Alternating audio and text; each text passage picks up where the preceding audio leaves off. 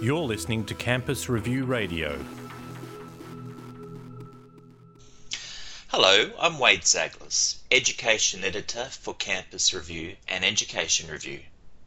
Introduced in 2016, the Literacy and Numeracy Test for Initial Teacher Education has been under the spotlight recently after criticism about the nature, scheduling and fairness of the test.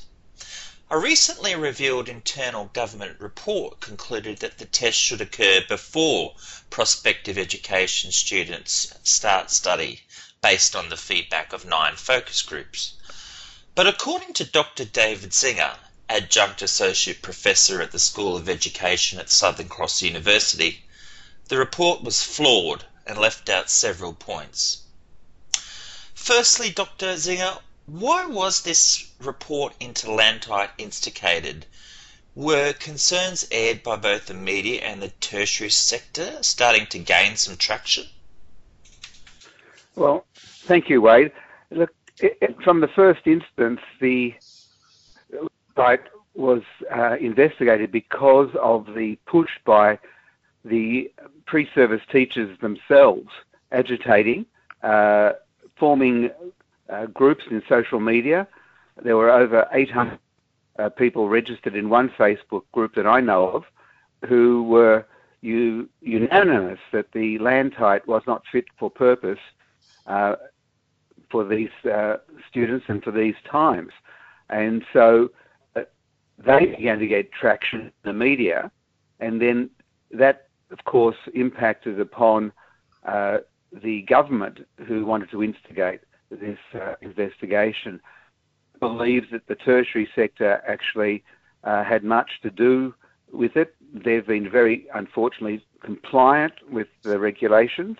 Some universities have pushed back, but there hasn't been a pushback against LANTITE or support for these pre-service teachers. In fact, on many instances, I've been told anecdotally by some members of these group that their universities have actually almost actively discriminated against them.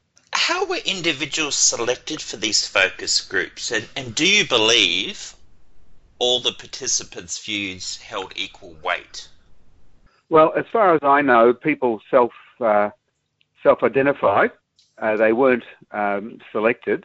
They were self-identified, and the actual investigation and the focus groups were promoted amongst the pre-service teachers who are part of, as I mentioned before, this social media LANTITE protest group.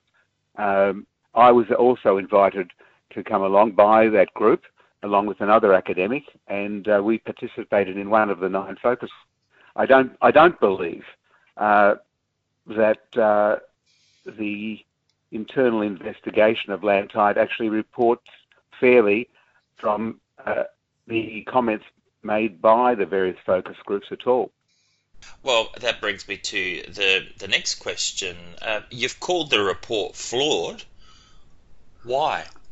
Well, that's that reason that I think that the investigation had a predetermined outcome.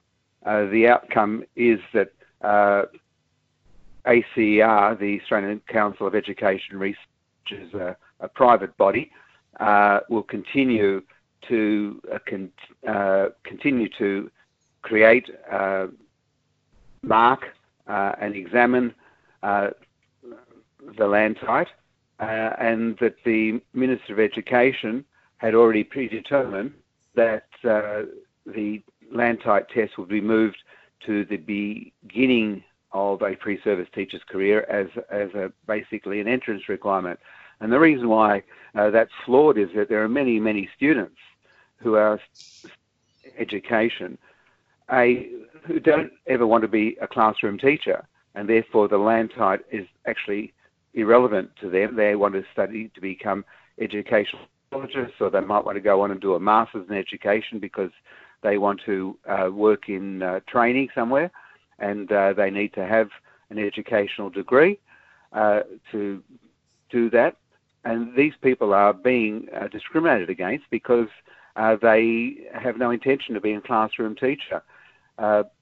The focus group that I was participating in was adamant that LANTITE or something of its own nature is required, and that it should be held at the end of a student's course, but only for those who want to get registration for a classroom teacher.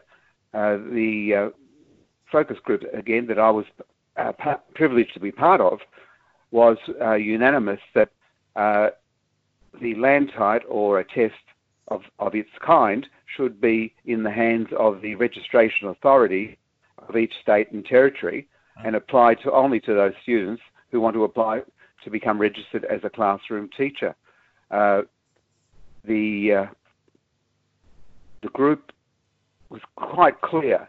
The Australian Council of Education Research is not the appropriate body, being given that it's a organisation, a money-making organisation, and it seems to not care about how the test discriminates against certain students who suffer from dyscalculia, dyslexia, and find a testing regime almost impossible to pass. Some students, for example, failed one of the two tests, the literacy or the numeracy component, by 1 mark, and have asked for special consideration, and it's not given because the test is marked by a computerized system. Mm-hmm. Yeah, and the lack of feedback has been a common complaint as well on that. Certainly, you know, when our students in classrooms are asked to sit a test, they expect to get feedback, and also to ensure that the test is fit for purpose. Not related to LANTITE, but that's one of the reasons why our NAPLAN results appear to go backwards in Year 9, because the students don't get feedback on it, and they don't care.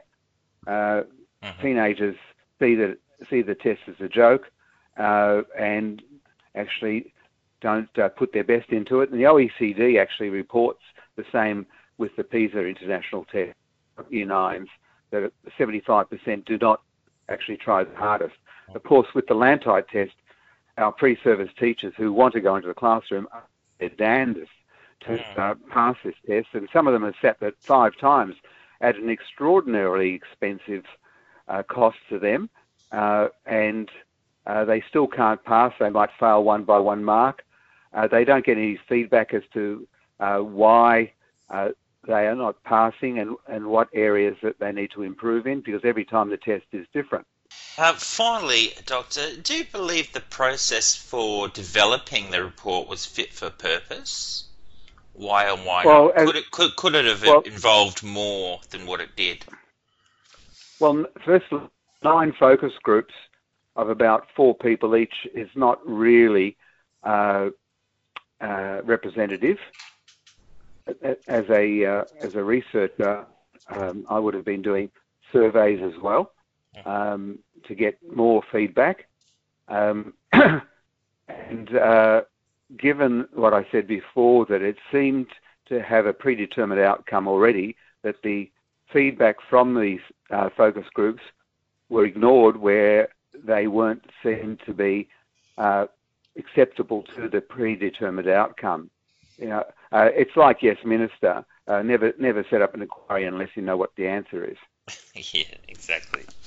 Well, Dr. David Zyngier, Adjunct Associate Professor at the School of Education at Southern Cross University, thank you so much for speaking to Campus Review. It's a pleasure, Wade. Thank you.